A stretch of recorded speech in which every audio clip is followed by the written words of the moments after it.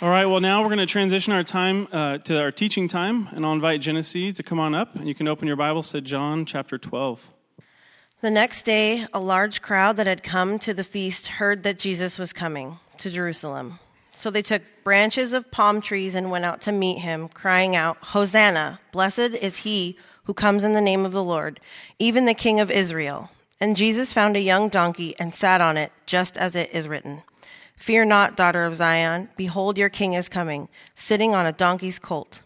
His disciples did not understand these things at first, but when Jesus was glorified, then they remembered that these things had been written about him and been done to him.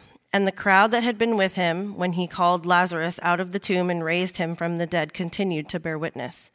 The reason why the crowd went to meet him was that they had heard he had done this sign. So the Pharisees said to one another, "You see that you are gaining nothing. Look, the world has gone after him." Thanks, Genesee.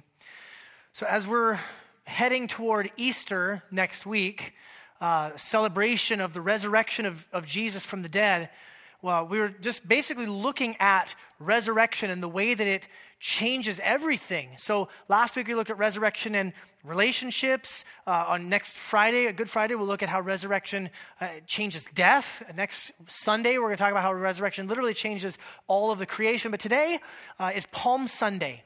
And Palm Sunday is the day in the church calendar where every year we remember Jesus' entry into Jerusalem, his triumphal entry into Jerusalem, where he's being hailed by the crowds, he's being adored by the crowds, he's being praised by the crowds, and he's making a claim to be king. And we'll see that in a minute.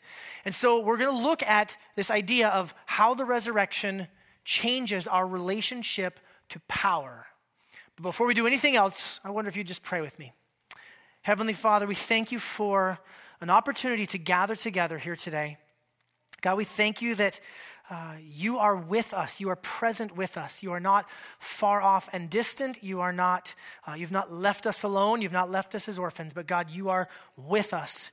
I ask and pray today, God, that you would help us to be honest with ourselves about where we are in our journey with you. God, I pray you would guard my lips and help me to only teach that which is in line with the truth of your word.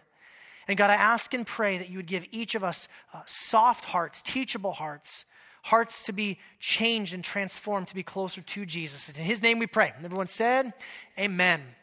All right, I want you just to imagine for a moment that we're here, we're having this worship gathering, and then all of a sudden, like out in the parking lot, we start to hear noise. Like we hear really loud music, like subwoofer loud music. It's thumping, it's a party, and then all of a sudden you hear like people chanting and people cheering, and like there's crowds, and you're like, what in the world is happening? And so so Andrew stands up and says, "Hey everybody, let's all go out and see what's going on." And so we file out, we walk out in the hallway, we go out to the parking lot, and we get out to the parking lot, we can hear the crowds, we can hear the music going, and then all of a sudden we see there's like this big blue truck, and it's got like a bird head thing on the side of it, and standing on top of the truck is Arthur, and Arthur's just standing there, and we're like lined up, people on both sides, and he's wearing like a stocking cap with one of those like little pom-pom ball things on top of it, and then he starts like throwing Skittles at people,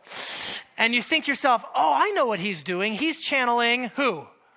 Marshawn Lynch, that's right, who is going to unretire and not play for the Seahawks, by the way. Sad. We have in our culture this thing where if you were to walk out and see a dude just throwing Skittles at somebody, as bizarre as that sounds, most all of us, any of you who pay attention to football, you would know that we're talking about Marshawn Lynch. It's a weird cultural thing. It's a weird cultural phenomenon, and it relates to Palm Sunday. And you're all thinking, how in the heck does this relate to Palm Sunday? On Palm Sunday, Jesus enters into Jerusalem with a lot of fanfare. And there are some very specific acts. You almost could use the language performance art. There's some specific acts that Jesus is doing that are intentionally meant to call to mind certain things in their culture, things that we can read about in the scriptures and things in the culture of Israel around that time. So when we see that Jesus, remember our passage was reading, we saw that one of the things is that Jesus was riding on a donkey. He's riding on a donkey. And the author, John, he actually points out that is meant intentionally to call to mind the words of the Old Testament prophet Zechariah. In Zechariah 9:9, it says, "Rejoice greatly, O daughter of Zion. Shout aloud, O daughter of Jerusalem. Behold, your king is coming to you. Righteous and having salvation is he, humble and mounted on a donkey, on a colt, the foal of a donkey." By the way, I want to point out, in this time, in this area of the world, kings do not ride on donkeys. If you remember a few weeks ago in the book of Judges, we kept talking about like Jair, the donkey guy. That time of the world, kings rode on donkeys. But you fast forward about, 1,000 plus years to the time of Jesus. Now, kings ride on big horses. Kings do not ride on little baby donkeys. And if they do, it's because they're intentionally trying to call to mind the words of Zechariah 9:9. So Jesus, his actions here are meant to call to mind something. The crowds, they're shouting out, "Hosanna, Hosanna." It's a plea, it's a cry. The na at the end is actually the Hebrew word for please. It means please save us. We cry out, help us please. It's meant to call to mind the words of Psalm 118 where it says, "Save us, we pray, O Lord. O Lord, we pray, give us success." And then listen to what it says. "Blessed is he who comes in the name of the Lord." There's this one who's going to come in the name of the Lord. There's this Messiah, this anointed one, this king.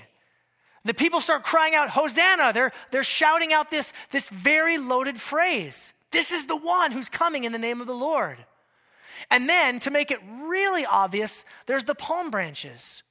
The palm branches, if you read in the book of Maccabees, the book of Maccabees is what's known as one of the apocryphal books. It's not a book of the Bible. It was written in between the Old and the New Testaments. But in the book of Maccabees, you read the story about a guy named Judah Maccabees who Israel was always being taken over by somebody, and they'd been taken over by the Syrians, and nobody could get them out, and nobody could conquer them. But this guy Judah Maccabees, Judah the Hammer. We got kids in our children's ministry named Judah. I think Judah the Hammer is just a killer nickname. Unless they're in our community group, then you need to be scared. But Judah the Hammer, he raises an army and they beat back the Syrians. And you probably heard of the story of Hanukkah where the oil for the lamp kept miraculously burning for 8 days and all of that. That's where that comes from. And it says in 1 Maccabees 13 that when Judah had wiped out the invading army, pushed them back, they all went out and they were waving palm branches. And that's their way of saying like, "Hail to the king." Again, we might think that that's a little bit of a strange ritual, but in their culture it was meaningful. And who are we to throw stones when we're tossing Skittles out in downtown Seattle?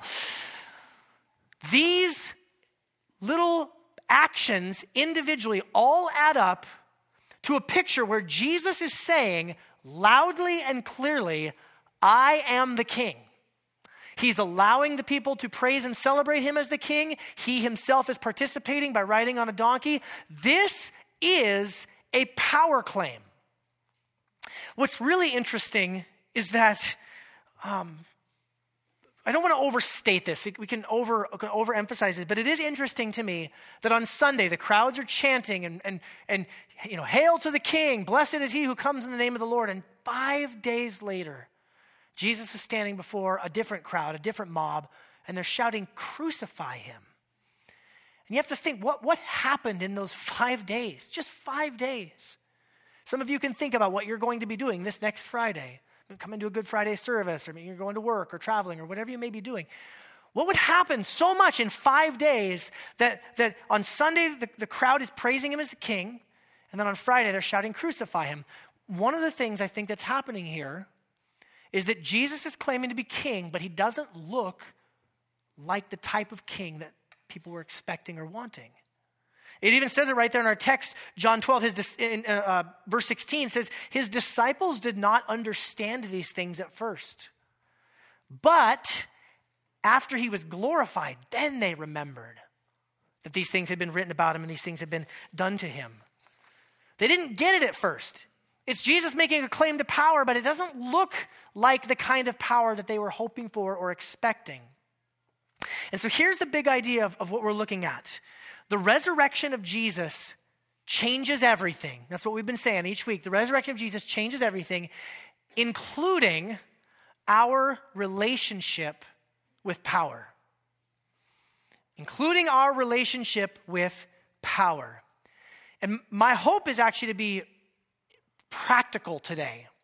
I want to walk you through some practical things because I am more convinced than ever that you and I are trafficking in what we could call power dynamics all day, every day, and we don't often realize it, and we very often approach power the way the world approaches power instead of the way that the resurrection compels us to approach power. I was thinking about this yesterday. I got up in the morning with my kids. We were going to watch some cartoons, Saturday morning cartoons, just trying to be a good dad. I was up first, and I turned on the cartoons before they even got up because I like cartoons, okay? And there was a nature documentary we were watching, and so we're starting with, like some BBC Planet Earth one. I don't remember exactly which one it was.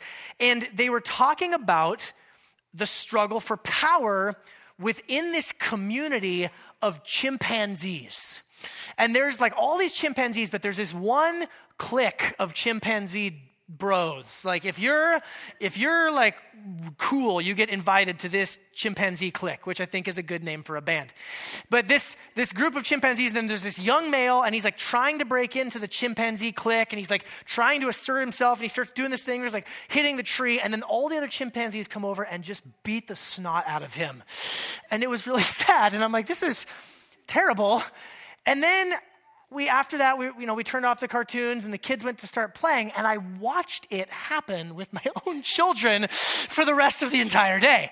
I was like, oh, it's just a clique of chimpanzees running around, and they're fighting about who's in charge of this game and who got to use the trampoline first, or I was using this jump rope, and they're fighting with each other. And it just made me realize that in some ways, we are all just chimpanzees fighting over the best access to the best bananas, right? As we get older, we might get a little bit more subtle or a little bit more sophisticated with it, but we are, in our sinful hearts, grasping for power all the time and using whatever means we can to grab that power, to use it for our own betterment. And so I want to be practical. I want to be immensely practical today as we talk about this idea of power. And so I want to make three really simple points. The first point is power is a good thing. The second point is you have a lot of power. And the third point is the resurrection means we use power different than the world. Okay? Power is a good thing. You have power. And the difference between worldly and resurrection power. First point is this. Power is a good thing. Now, already I might encounter some resistance from some of you. We have this saying in our culture that says, power does what? Corrupts. And absolute power corrupts absolutely, right? Power it's a powerful force, but similar to fire, it can be used for good or it can be used for harm. If somebody came up to you and just said, fire destroys, you would say, well, it can. When used improperly, fire can destroy, but when used properly, it can cook bratwursts, and that's amazing, right? Roast a marshmallow. Fire in and of itself, it's a powerful thing. And yes, it does have the potential to destroy, but it doesn't have to. You and I, we've all lived in the era where politics, our politicians, our government, churches, police, institutions, things that we're supposed to be able to look up to and to trust, over and over and over and over and over again, at least in the last 5 or 6 decades, we have seen widespread abuse of power, have we not? I mean, you're going back to about the time of probably the Richard Nixon resignation, but from that time period on, we have just seen government corruption. We've seen politicians, buying elections. We've seen pastors and ministry leaders using their positions of power to take advantage of people. We know that power can corrupt, and overall, we're a little jaded. We're a little cynical. We're a little suspicious of power. But I want to remind you that what the Bible says is that power is actually one of the attributes of God. Power is not in and of itself evil because power is one of the attributes of God. You can look at verses like Jeremiah 32:17 where it says, Lord God, it's you who made the heavens and the earth by your great power. Nothing is too difficult for you. Or you can look at Psalm 21 where the psalmist writes, Lord God, be exalted in your strength. We will sing and praise your power. Just a minute ago in the song, Be Thou My Vision, there's a verse, power of my power. We're praising God for his strength, his power.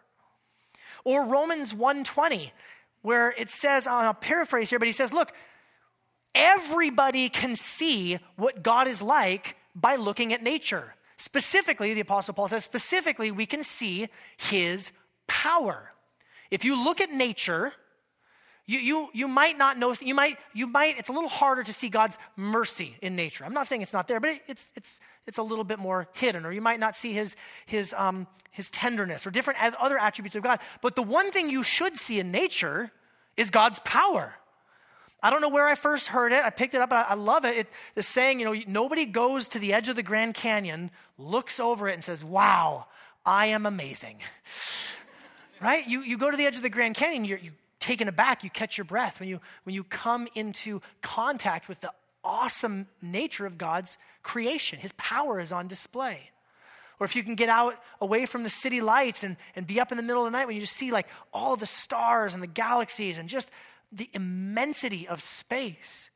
I remember I was really excited one time to take my parents to see Snoqualmie Falls, this big waterfall. Anybody ever been to Snoqualmie Falls? You see this big, powerful waterfall, and I was just amazed. My parents were visiting from out of town, and I took them there, but I forgot that it was August, and it hadn't rained in like 2 months, and we got there, and it was like a trickle, like someone had left the faucet on. I'm like, this is pathetic. And my dad's like, your waterfalls are terrible. And then in October, it was like just torrential downpour. And so I'm like texting him all these videos of like, no, see Dad, our waterfall is huge and awesome. And you should be amazed as you watch it on your 3.5 inch iPhone screen.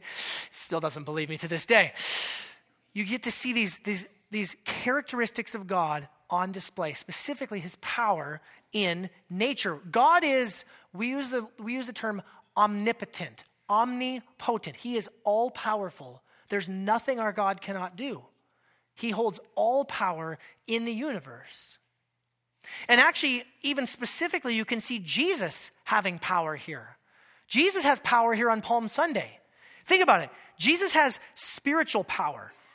It said in verse 17 that the reason this crowd was following him, why?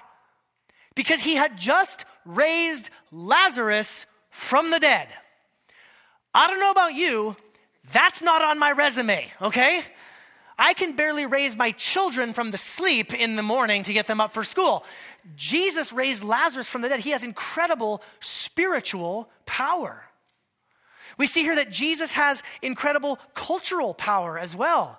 The donkey, and they're throwing down palm branches, and he's making all of these references. He's got cultural power. He's got cultural clout, if you will. And then even just on a popular level, he just has popular level. He has a big crowd following him.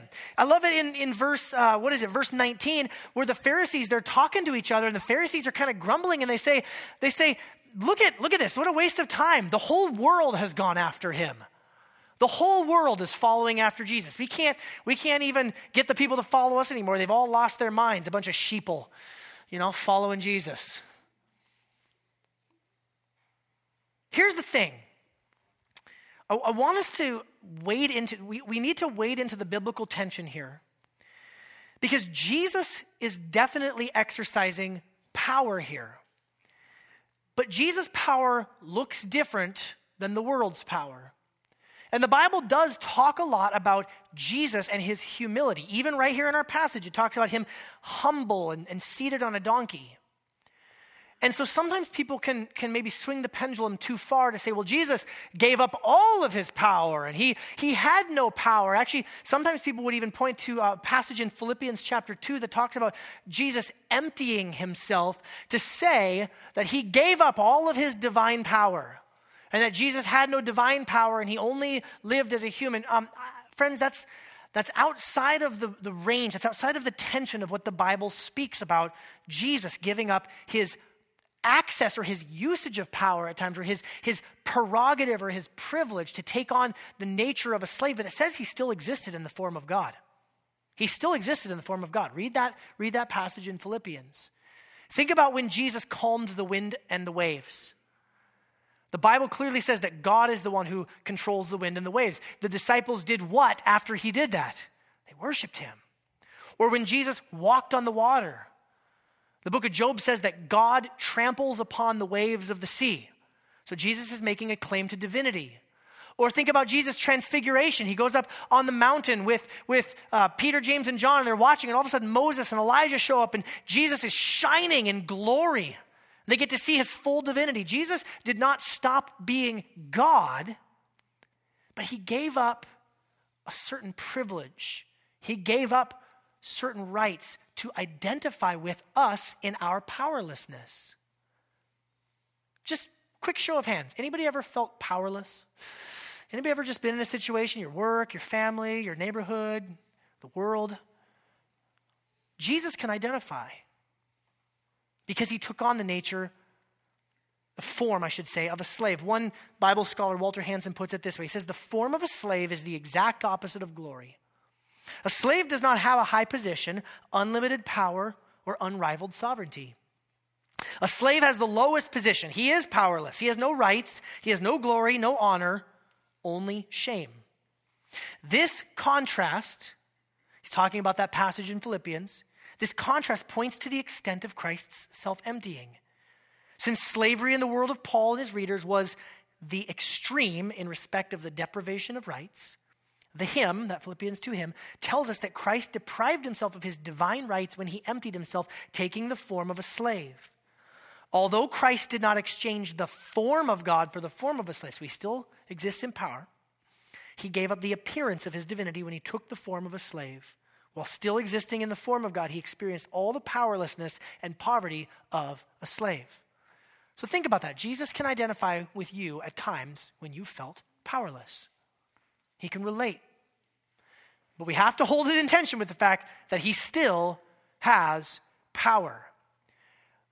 It didn't happen, and I don't necessarily, think that Jesus wouldn't have done anything that was outside of the plan or the will of God. But had Jesus said to that crowd in that moment, they're all chanting, they're all cheering, they're all waving palm branches, and Jesus said, all right, now let's go storm the temple and let's go get rid of that Pontius Pilate. Let's go kill him. Do you think the crowds would have followed him? Do you think they would have done it? I think so. He could have used his power the way that the world uses power. There's a whole crowd right there. They're all waving palm branches. They all think he's the one that was promised in the Old Testament, the one who's going to come, the Messiah, the rescuer, the king. But Jesus uses power differently. Second thing, I want you to see that power in and of itself is not a bad thing because God has power and Jesus still has power in this moment. The second thing I want to point out to you, though, is that you have power. Do you know that? You have a tremendous amount of power.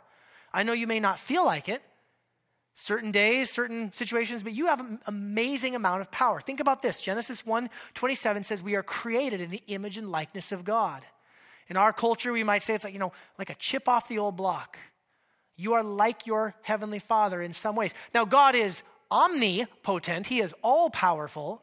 And you are some potent, some powerful.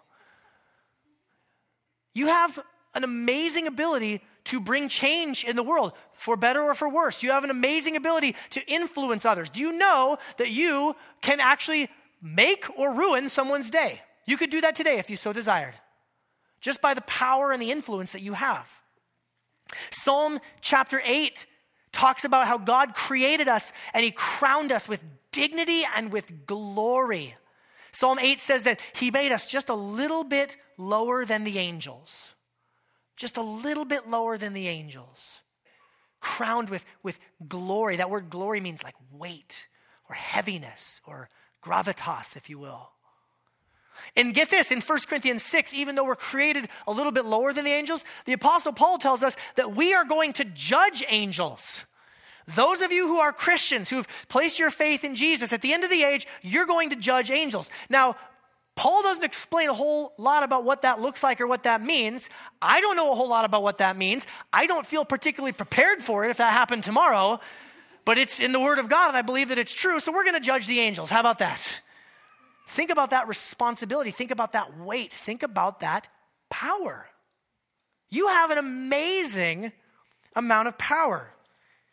Let me get intensely practical with you for a minute. Think about all the different places where we wield power, okay?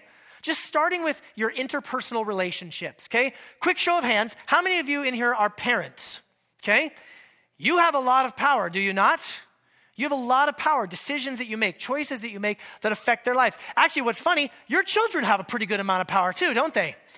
You ever been in a store and your child decides that you are going to leave that store and they do certain things to make sure that you leave that store? Yeah, it happens. Those of you who are in a marriage relationship, there's power dynamics at play. You're better at one thing and they're better at another thing. Those of you just in friendships, who's going to make the decision? What movie are we going to see? What restaurant are we going to go to? Where are we going to hang out? There's all sorts of power dynamics at play there. How many of you work? How many of you have a job? Okay. How many of you have a boss? Raise your hand if you have a boss. Okay. It's a good number of you. How many of you are a manager or a boss or in some position of authority? Okay. You've got power. You make decisions that affect other people's lives. You could potentially, depending on how much power you have, you could make decisions that could get someone fired. You could make a bad business decision that sinks the company. I mean, maybe if you work at a small enough company. Or maybe if you work at a big enough company, you whistleblower, you bring the whole thing down. You have a lot of power. Church, not all of you are pastors or elders, but many of you are members, many of you lead a community group or you lead a band, or maybe you're just relationally really well connected. You're one of those people that people just come to for advice or for prayer. You have power. You have power in the church. Well, politics. Probably we all have less power than we wish we did, right? But some of you might serve on a city council. Some of you might consider running for mayor. Some of you are involved in government in different ways. Even something simple like the PTA or whatever. You have ways that you can exert and influence power. Education. Do we have any teachers here today? How many of you are teachers? Okay, and I know all you teachers like, man, I wish I had so much more power than I do. Especially like Friday afternoon around 2:30, right? This is an absolutely true story. In 10th grade, my math teacher duct taped me to a chair. I don't feel like it was deserved at all. You guys know me pretty well. Do I seem like the kind of person that needed to be duct taped to a chair? Actually, he duct taped my mouth shut too. I don't know why. But education, you have an incredible amount of power to shape and to mold and to form young minds. And there's power dynamics with administration and teachers and unions and all those sorts of things. The arts, think about this. Some of you are songwriters or poets, or you do graphic design or visual arts. Think about how much power the arts have. Okay, be honest. Raise your hand if you've ever cried at a movie. It's not real. It's an actor being paid an obscene amount of money to manipulate your emotions. But it's powerful, is it not? Some people watch a movie or they hear a song or maybe they see a painting or a piece of artwork and then they make decisions to go do things with their lives just because of the influence of the arts. Let me get really practical with you. The service industry. Okay, one more show of hands. How many of you went to a coffee shop this week and purchased coffee? Do you realize the power dynamics that are at work in the service industry? My wife and I, we went on a date night last night, and a servant walked up to our table, and he took my order. This is what I'm ordering you to get me. Just think about the language we're using. This servant walks back behind closed doors where a whole other team of servants is busy preparing my meal, and then they come out and they serve it to me on a platter, and then they knelt before me. No, they didn't really, but think about that experience, just the experience of going out to eat. In the majority of world history, in the majority of human history, if you go out to eat and have someone serving you, you just experience something that in the history of the world, usually only royalty got to experience. We are all kings and queens by the standard of the world. Think about how we wield power. Again, I'm belaboring this point because I want to invite you into this idea that you and I are trafficking in power every week, every day, all day. Think about how we wield power. Knowledge. Knowledge is power, right? Is that a saying? So to keep with the service industry idea for a minute, I have to get my car fixed tomorrow, so I'm going to take my car to a mechanic. He has knowledge about my car that I don't have, nor do I want to have. He has fluency in things that I have come to the realization, I hate cars. They always break. They never work right. And you have to pay way too much money to get them fixed. And so I just take it to some man, and he has power over me because he's going to tell me some things that I don't know if I can actually verify, and I have to trust that he's not taking me to the cleaners, right? He's also got resources, doesn't he? He's got tools. He's got gizmos. I don't know what mechanics have. They have things. And they have resources that they got from Hogwarts or wherever they went to learn about cars. And he's got these resources. But now here's where my power comes in. I have resources because I have money. I have some money, and I can pay him that money for him to use his resources and his knowledge. And I have to decide how much money I want to pay for which thing. I mean, just think about it, right? And then he's got words. He can start talking, and he can tell me about this part of the car and this gasket and this flash wacket and this whatever thing. And I don't know if that's real or not, but then I've got words too because I can negotiate. I'm a preacher after all. I talk a lot, and I can talk to him, and I can negotiate, and we can get into this power play. Just my presence, I can stand tall. I can go I can try to be humble, or if any of you ladies have ever used, I'm just a helpless lady and I don't know anything about cars. You can use that presence, right, to get the mechanics to have sympathy on you. And don't lie, you've done it, okay? Think about all the ways that we use just all of these aspects of who we are. Think about this, actions, right? I don't like the service I received. I am going to get on Yelp and I'm going to leave a bad review. I'm going to take matters into my own hands. Power to the people, right?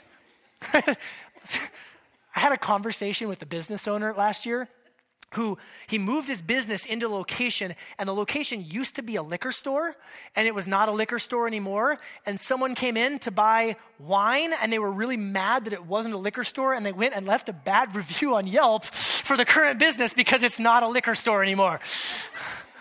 Man, somebody's having a bad day, okay? Just think about the ways that we wield power. That person actually went and wielded some form of power by leaving a bad Yelp review. Okay, here's the deal, friends. All of this power has connected to it a moral component. Because we can either use our power for God's purposes, or we can use the power that we've been given, very often we do, for our own selfish purposes. And I would submit to you that there is not a single person in this room right now who used their power and their authority and their influence purely in a God-honoring way this week. Can I get an amen from anybody on that? I would submit to you that in some way, shape, or form, we have all used the power that God has given to us for evil. There's a recent book called The Way of the Lamb or The Way of the Dragon. Very helpful book, really helpful book. I'll link to it up on the church's website. One of the authors, Jamin Goggin, he says this: we human beings have the capacity to physically, emotionally, and spiritually influence the world around us. We do, don't we? God has given us this capacity for good, to glorify him, and to bless the world. But because of our sin, our ability to use power is disordered and is damaging the world around us. Friends, can you just acknowledge that you have in some way, shape, or form damaged the world around you through your use of power in the last week? Just as Adam and Eve grasped for power apart from God, so do we. Just as Cain wielded his power to destroy his perceived competition, so do we. A way of power exists that is good, true, and beautiful, but there is also a way of power that is evil, false, and ugly. After the fall, two ways of power are always before us. Even those of us who are followers of Jesus will be tempted to embrace that sinful way of power rather than the way of power embodied on the cross. I love that line, the power embodied on the cross. We may happily receive the news, the good news of Jesus' cross, but we often shy away from his call to pick up our own. Friends, we have to be honest. We have to be honest with ourselves in our marriages, in our families, in our workplace, in our neighborhoods. We love power in a way that's not healthy. It's not right. It's not God-honoring. It's not as God intended. God created us to have power, but because of our sinfulness, that desire is so often self-focused. I can even just admit to you guys, like in my parenting, I want to exercise my power over my kids so that I can have peace and quiet in my house. Not so that I can shape them and train them and see them flourish. I just want it to be quiet, and I want there to be no messes. And can I get an amen from the church, right? And then while there's nothing wrong with having some sense of order, but when my motive is for my own self-interest, my own good instead of for theirs, well, then I'm falling short of God's intended use of power, am I not? Let's go back to John 12, and let's look at Jesus' resurrection power. Jesus found a young donkey, and he sat on it, just as it is written from Zechariah, "Fear not, daughter of Zion, behold, your king is coming, sitting on a donkey's colt." His disciples did not understand these things at first, but when Jesus was glorified, that is a reference to the resurrection of Jesus. That is a resurrection to after he was crucified, he rose again. After he was glorified, then they remembered that these things had been written about him and had been done to him. Friends, think about this. Palm Sunday, this big display of power, all of this pomp, all of this branch waving. Why is Jesus in Jerusalem in the first place? Why is he there? To die on a cross. He has been telling his disciples for weeks, maybe months, that he needs to go to Jerusalem, that he needs to go before the authorities. He says the Son of Man must be lifted up. The Son of Man must be delivered over to the authorities. The Son of Man must be crucified. And Peter goes up to him and says, "No, Lord, you'll never die for us." And Jesus rebukes him and says, "Get behind me, Satan. Don't you try to keep me from doing what God sent me here to do." That Jesus is marching into Jerusalem with all of this display of power for the express purpose of dying on the cross, to pay the price for our disordered, selfish use of power. The one who holds all power, the one who the author of Hebrews says upholds the universe by the word of his power, is going to become obedient to death even on a cross. Think about that. Think about Jesus' use of power. Jesus had unlimited power. And the Bible tells us that he used that power to save his enemies, people who hated him. I would submit to you that if you and I had the power that Jesus has, we would not use it to save our enemies. But Jesus did. Jesus said that he offers forgiveness. He offers forgiveness. Even though we've grasped for power, even though we've tried to take God's power out of his hands, we've made these kind of pathetic power plays that we actually deserve judgment, we deserve to be cast away from God. Jesus said, "No, I'm offering forgiveness. I'm offering redemption. I'm offering healing. I'm offering the Holy Spirit. I'm offering to transform you out of the type of people who use power for your own self-interest into the type of people who more and more use power for God's glory and for the good of others." And friends, how do we know that this is true? Because Jesus didn't stay dead. The most audacious act of power in the history of the world, God raised Jesus back to life. It means that all of his claims are true. Think about this. I mean, in the history of the world, every other world religion, every other system of belief, every other philosophy has a founder, a religious founder, a teacher who tells us some things about God. Maybe they live a good life and then they die. But we Christians are the only ones crazy enough to believe for 2,000 years that our founder is not dead. He's alive. He's alive. God demonstrated absolute power in the resurrection of Jesus from the dead. And even still in that, he raised Jesus to new life that you and I could be raised to new life. Isn't that amazing? You just kind of keep expecting at some point, if it was just a normal person or if it was one of the pagan gods, at some point in the story, it's so that Jesus could just wipe out all of his enemies. No, it's so that Jesus could redeem his enemies, so that he could love people who have grasped for power that didn't belong to them. Here's what the resurrection means. The resurrection means that all power belongs to God, even power over death itself. We live in a world of death, do we not? Just this morning, checking the news, there was a bombing in Egypt on Palm Sunday. And last night, I think it was 30 plus Christians are dead. This morning, early this morning, while you and I were still sleeping. But the resurrection of Jesus means that death doesn't get the last word. Death is the most final thing that anybody in our world can think of, because death, I don't know if you know this, people don't just get back up after they're dead. But the resurrection of Jesus shows us that death doesn't get the last word.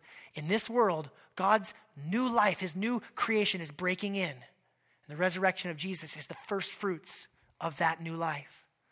The resurrection of Jesus means that we have access to true power. We have access to resurrection power. Think about this. The Apostle Paul says to the Corinthians that the same Spirit that raised Christ Jesus from the dead is alive and at work in you. If you are a Christian, you have the exact same Holy Spirit, the Spirit of power that raised Jesus from the dead. Do you think that would affect how you live your life if you really believe that?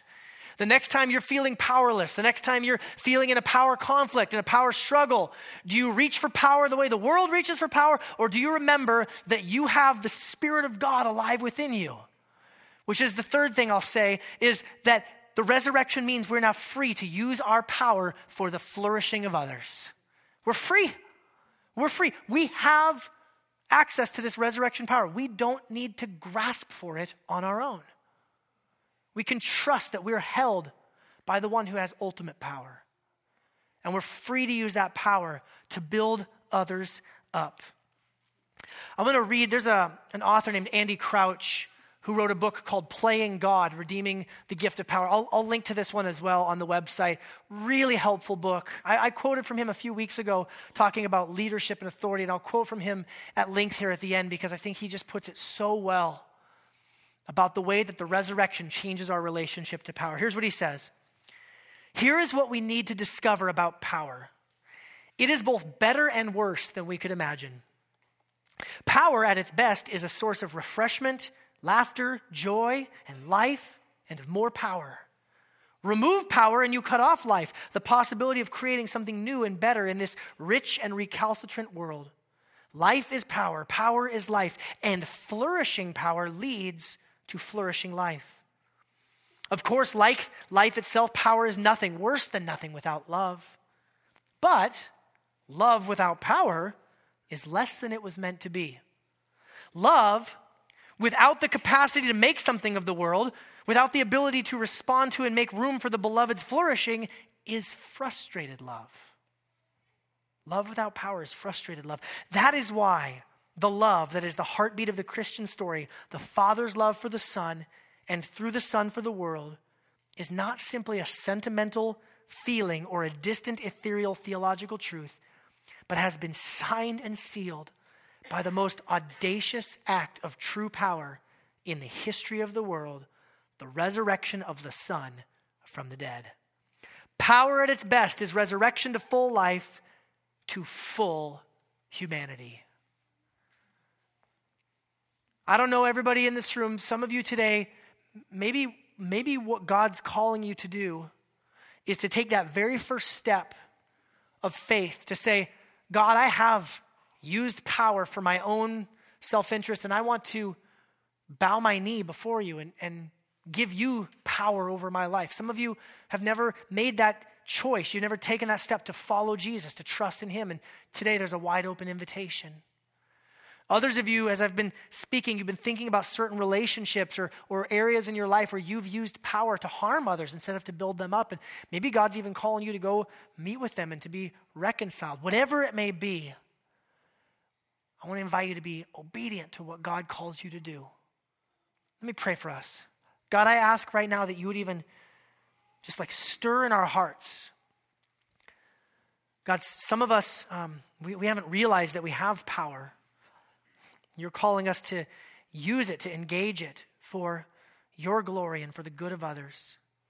God, others of us right now, we're experiencing conviction, ways that we need to use that God-given power that you've shared with us to build others up. God, for some, maybe it's just that first step of faith.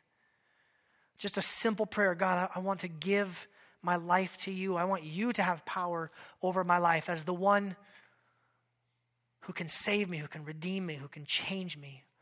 God, wherever we are today, I ask that you would fill us with your power to respond to you as you call us. We pray this all in Jesus' good name. Amen.